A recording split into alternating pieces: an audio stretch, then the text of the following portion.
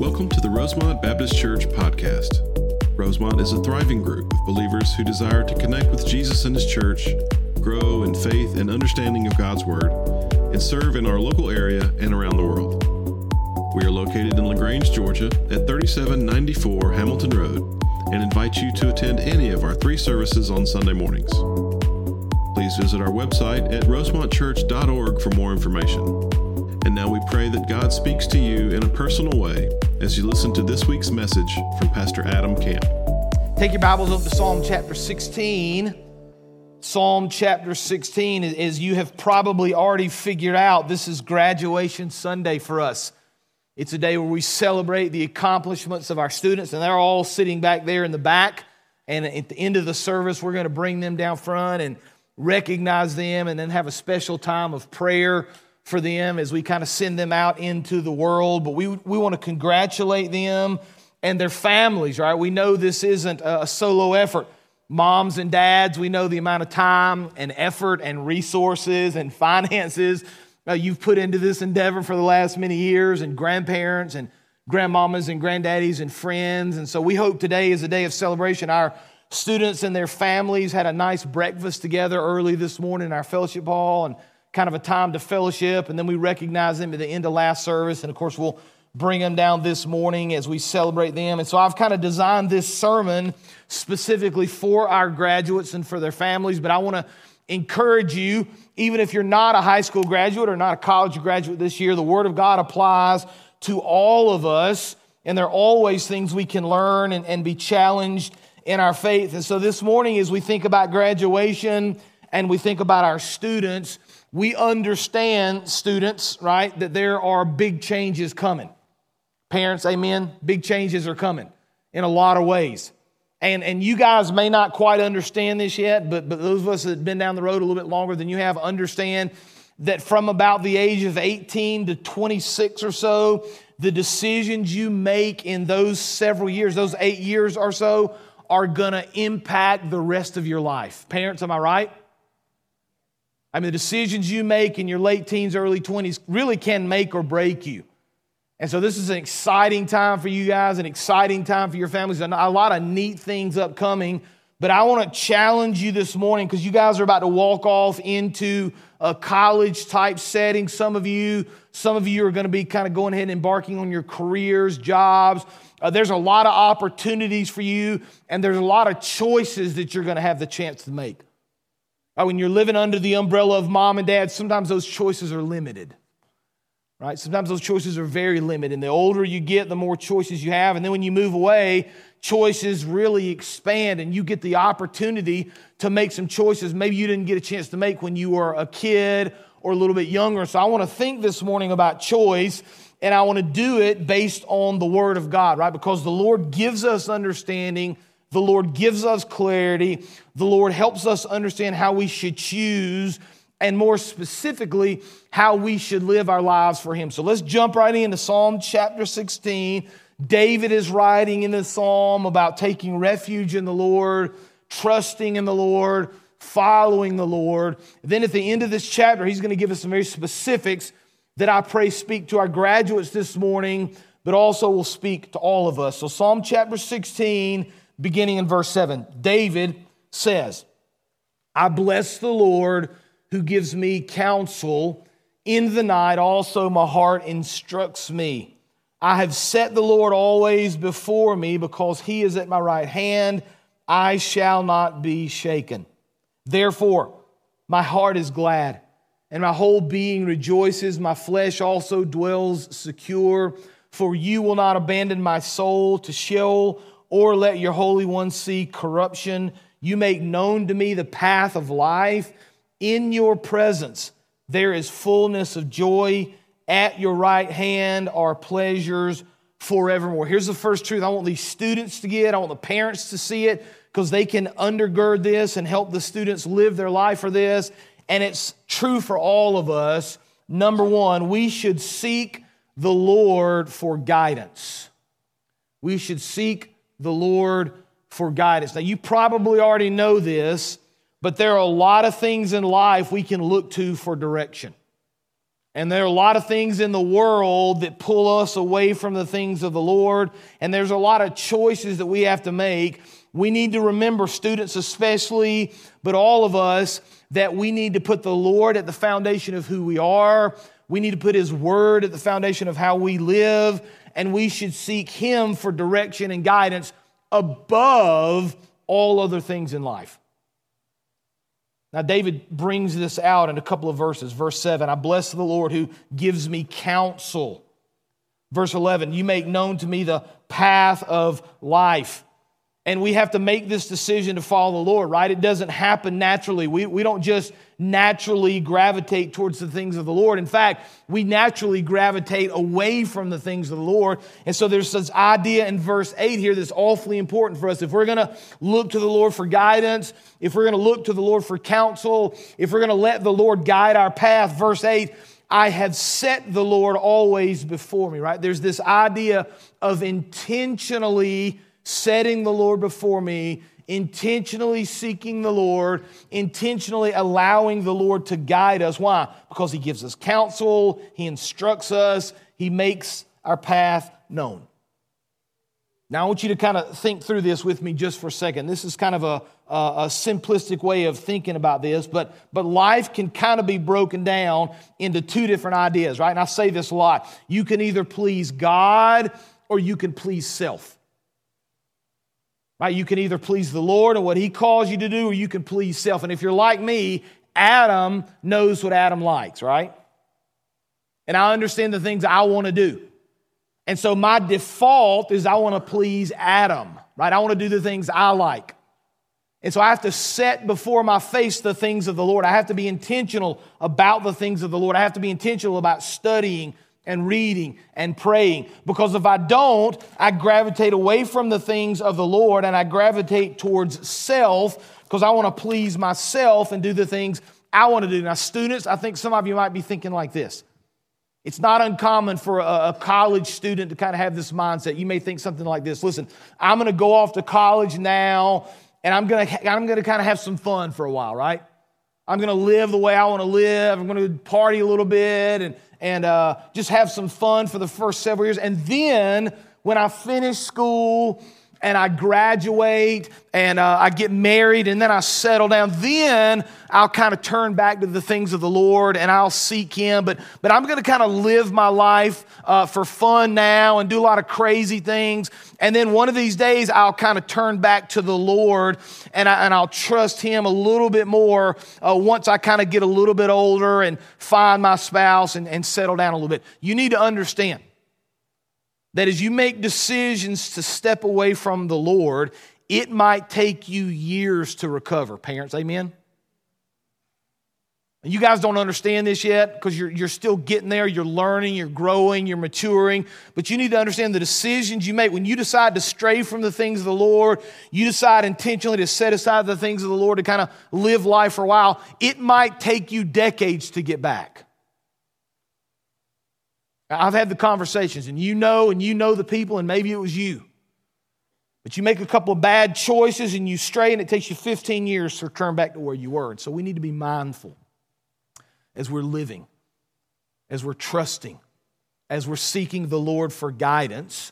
We need to please the Lord and not self. Because here's what you need to understand. Your journey in college is going to be probably a little bit different in high school. And here's what I mean by that. You're going to encounter, when you get to college, as you think about choices you have and decisions that you need to make, you are in college going to encounter professors and teachers that are going to actively teach against the things of the Lord. Did you guys know that, by the way? Now, I can speak with a little bit of experience. I've got one daughter who's graduated college. I've got another daughter who's in college at Auburn. I've got another daughter who will be in college in about a year and a half, right? And so I understand how this world works. And I'm just telling you, there are professors that are going to actively question your faith. They're going to actively teach against the things of the Lord. And so this idea that you're going to be wishy-washy and kind of choose later and live for fun and seek the Lord at another time in your life, that's very dangerous. In fact, I did a little research this week, and I've seen these numbers before, and they've been like this for a while, but depending on what study you read, somewhere between about 25% and 35% of college professors are atheists and will actively teach against faith. Here's what I mean by that. It's not just that they don't believe in Jesus. They want you to think that Jesus isn't real, or that he's not who he says he was, or that the Bible's wrong, and a whole host of other things they'll say to you. Now, students, I want you to listen to me just for a second. You're going to encounter a professor who's going to be a brilliant man or woman in his or her field.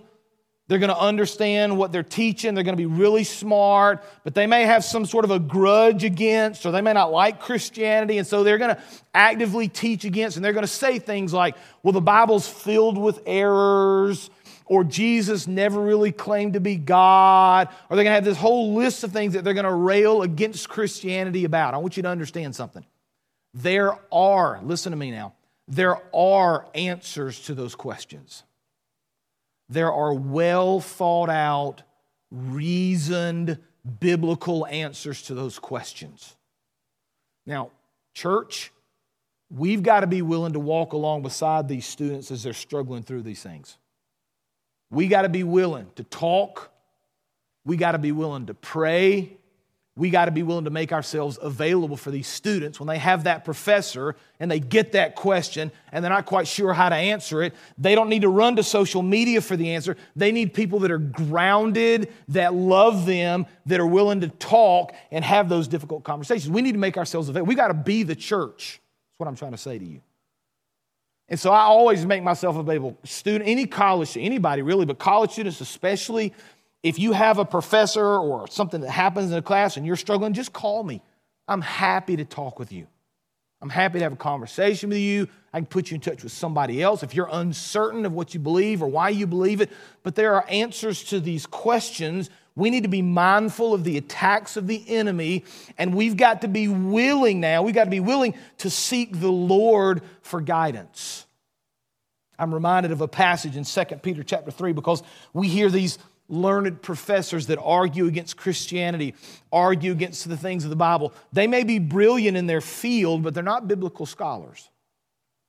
And probably never really studied the original text. They probably don't know the history of Scripture. Probably don't really know anything about where Scripture came from. But I'm reminded of 2 Peter chapter 3, beginning in verse 3. I want you to listen to the words here.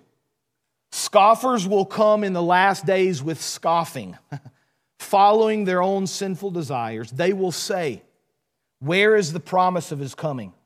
For ever since the fathers fell asleep, all things are continuing as they were from the beginning of creation, for they deliberately overlooked this fact. The King James says that they are willingly ignorant. I love that phrase.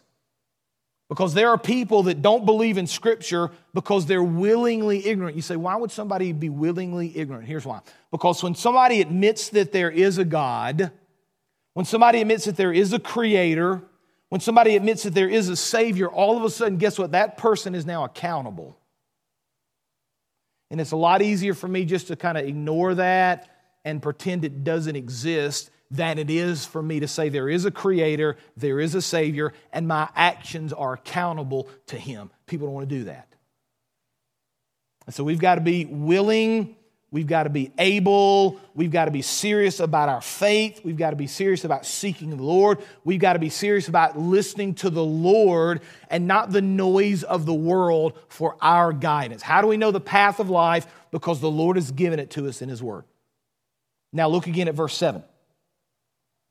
So I bless the Lord who gives me counsel. In the night also my heart instructs me. I've set the Lord always before me because He's at my right hand. I shall not be shaken. Therefore my heart is glad, my whole being rejoices, my flesh also dwells secure, for you will not abandon my soul to Sheol, or let your Holy One see corruption. You make known to me the path of life. In your presence there is fullness of joy. At your right hand are pleasures forevermore. Right? So we're seeking the Lord's guidance. We're seeing Him as our foundation. We're listening to Him instead of the world. Truth number 2, we need to find joy in the Lord's strength. We need to find joy in the Lord's strength. Look at verse 9 again. Therefore my heart is glad. My whole being rejoices. Look at verse 11, right? In your presence there is fullness of joy. At your right hand are pleasures forevermore, right? We've got to kind of find this place, students and all of us, where our joy comes from the things of the Lord, not from the things of the world. Right? Paul said it like this in 1 Timothy chapter 6, verse 6. He says, godliness with contentment is great gain. Right? Godliness with contentment is great gain. Now, we live in a world where sometimes it's hard to be content, right? Social media's kind of blown the doors off contentment. And if you're not on social media, and I know probably most of you are, but the problem typically with social media is that everybody puts their best foot forward, right? You put pictures of you that you really like. That's why you take 50 of them before you decide to post. How many of y'all do Be Real? How many of you do Be Real? If you're under the age of 40, yeah, just raise your hand. Come on, seriously, raise your hand if you do Be Real. A couple of parents. Y'all kids do it, man. Everybody has Be Real if you don't know, and I only know because I have students, is where it kind of announces to you a certain time during the day, and you have to take a picture of yourself at that moment. That's how it works. You have to take a picture of yourself, and then it flips the camera, and it takes a picture of who you're with, right? Well, you would think at that point that it would just be people that are just doing whatever, their hair's messing. No. The people get ready for this, right? And they redo it. You can redo Be Real. And so you take your picture of yourself, oh, that's not good enough, do it again. Oh, that's not good enough, do it again, right? Why? Because we want the perception that we've got it all together, don't we? I want y'all to think that my life is just amazing. It's good. It's really good, right? That's how I want you to think my life is. And so I change things around to make it look. So the pressure now is what I'm getting at, of all these other people looking at it. And then thinking, man, that person has got it made. Look at how beautiful she is. Look how handsome he is. Look at that car. Look at those clothes. And everybody else thinks, well, that must be how their life is. Well, we know they're just putting their best foot forward. So there's all this pressure, right? There's all this pressure to find contentment in things outside of Scripture, outside of the Word of the Lord, outside of His will for our lives. And social media just fuels that. And so as we live our lives, and college especially is a big part of this, we've got to kind of find this place in our lives where we can find joy and hope and peace and contentment in the things of the Lord. One writer said it like this: contentment, contrary to popular opinion, does not mean being satisfied where you are. Rather, it's knowing God's plan for your life, having a conviction to live it, and believing that God's peace is greater than the world's problems. See, Paul kind of figured this out, right? If you've studied any of the New Testament, you know the Apostle Paul wrote a majority of the New Testament, right? Well known. I mean, you got Jesus and then Paul, honestly. He's well known in Scripture. And you think about a man like Paul, and you think he must have had it all together. Life must have been easy for him, man. This guy went through just very difficult things. He was shipwrecked. He was beaten, he was arrested, eventually killed for his faith. But here's what Paul says in Philippians 4, beginning in verse 11. I want you to listen. He says, I've learned to be content whatever the circumstances. I know what it is to be in need. I know what it is to have plenty. I've learned the secret of being content in any and every situation, whether well-fed or hungry, whether living in plenty or in want. I can do everything through Him who gives me strength. You know, we had dinner with some of our missionary partners this last week, and they're from Asia, and they were just talking about some of the need over there and what's going on, and they were talking about how persecution is just ramping up. And you think, what does that even look like there? How does that happen? And it's not the government that's doing it, right? The government isn't necessarily persecuting, but the government is allowing persecution. And so the local people persecute the Christians. They beat them. They kill them sometimes. And the government basically turns a blind eye. And so I've had conversations with these believers over the years, and I've asked them, listen, what is this like? Help me understand. How can I pray for you? And almost to a person, they never say, hey, we need you to pray that the Lord would remove persecution from our lives. What they ask instead is that, will you pray that the Lord will give us strength in order to be able to maintain faith through the persecution? Those are very different prayers. Very different prayers. Right? They've learned to find contentment in the things of the Lord, not in the circumstances of life. And we see this throughout Scripture. Right? We should find hope and peace and joy, not in the things of the world. Those things are fleeting. But instead in the things of the Lord. Now let's wind down here, verse 11. You've made known to me the path of life. In your presence there is fullness of joy. At your right hand are pleasures forevermore, right? So the guidance of the Lord, we're trusting in the Lord, we're walking in His path, we're finding joy in the Lord, we're finding contentment in the Lord, we're setting the Lord before us intentionally to learn about Him, to grow in our faith. And then number 3, we are entering into the presence of the Lord. Enter into the presence of the Lord. Look at verse 11 again. You make known to me the path of life. Watch, in your presence there is fullness of joy. Right, students, I can't emphasize enough to you the importance of spending time every day with the Lord. Enter into His presence. I read a thing, it's been a while ago now, but it said something like this: the Lord gave us social media so He could one day prove to us that we really did have time to pray. It's true. You get your little thing on your screen that tells you how many hours you spend every day. You know, it's kind of eye-opening what you could have been doing in that time. But there's this idea scripturally, man, we should be in the presence of the Lord. So students, I want to finish up the few minutes I have, and then we're going to bring them down front and have a chance to pray for them. In just a few minutes I have, students and parents, you need to understand these things because you can help these students do these. Here are some practical things you can do while in college. Students, the first one, spend time every day in God's Word. Just set your mind to the fact, be intentional with your time, spend time in God's Word. Doesn't have to be hours, whatever the Lord, it could be just one verse, but intentionally every day open up God's Word, read it, allow Him to speak to you through His Word, spend time in prayer, right? We're intentional about spending time with the Lord every day.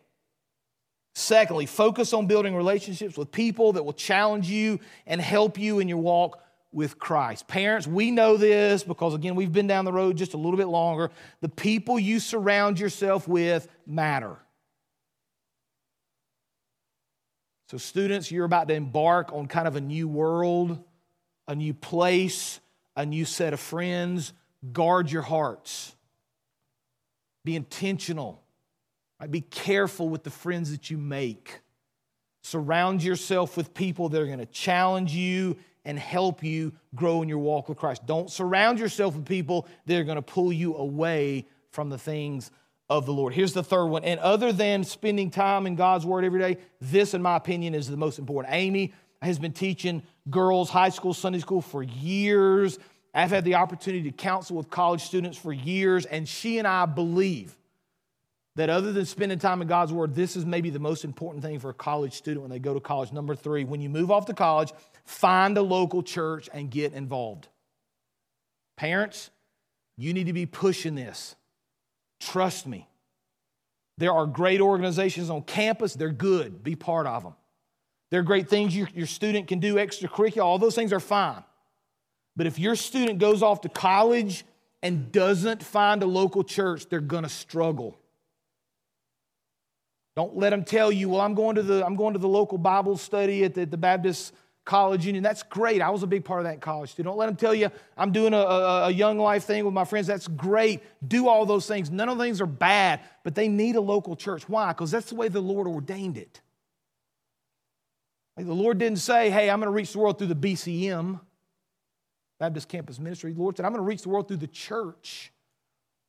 And when your student goes to a college campus, to a college city, and gets involved in a church, that means there are going to be pastors and leaders and teachers and adults and all sorts of different ages that are going to pour into that kid and help him or her grow in their faith.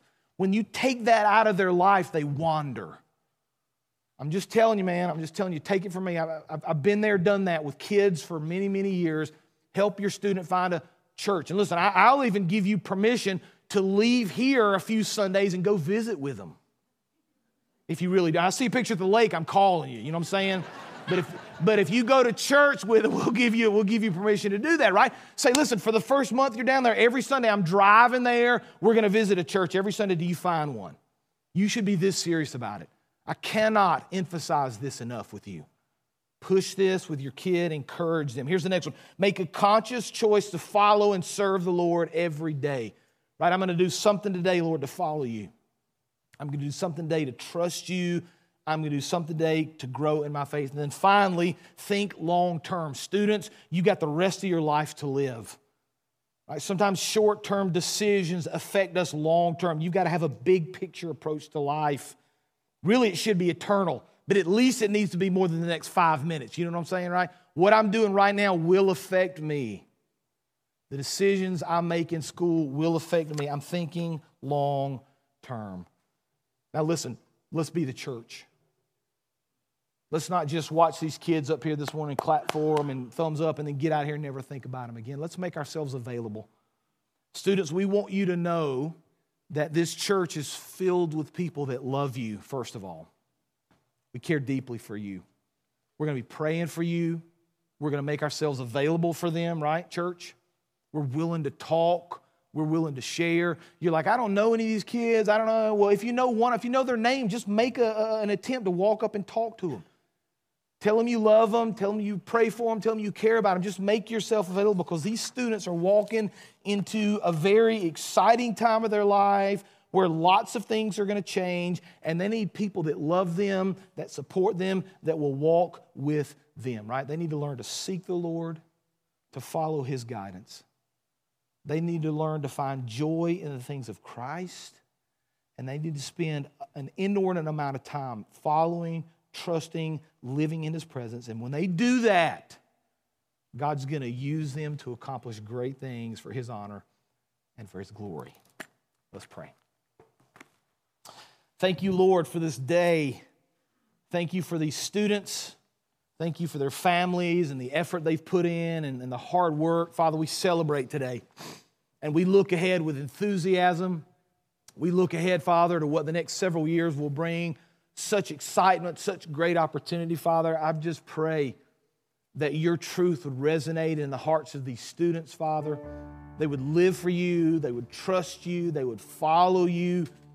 Do great work through them, Father. Help us to be the church in their lives, to trust them more, Father, to walk with them, to allow them to see us living out faith in you. Father, do great things through us and through them, and we'll give you the praise and the honor and the glory. In Jesus' name we pray, amen.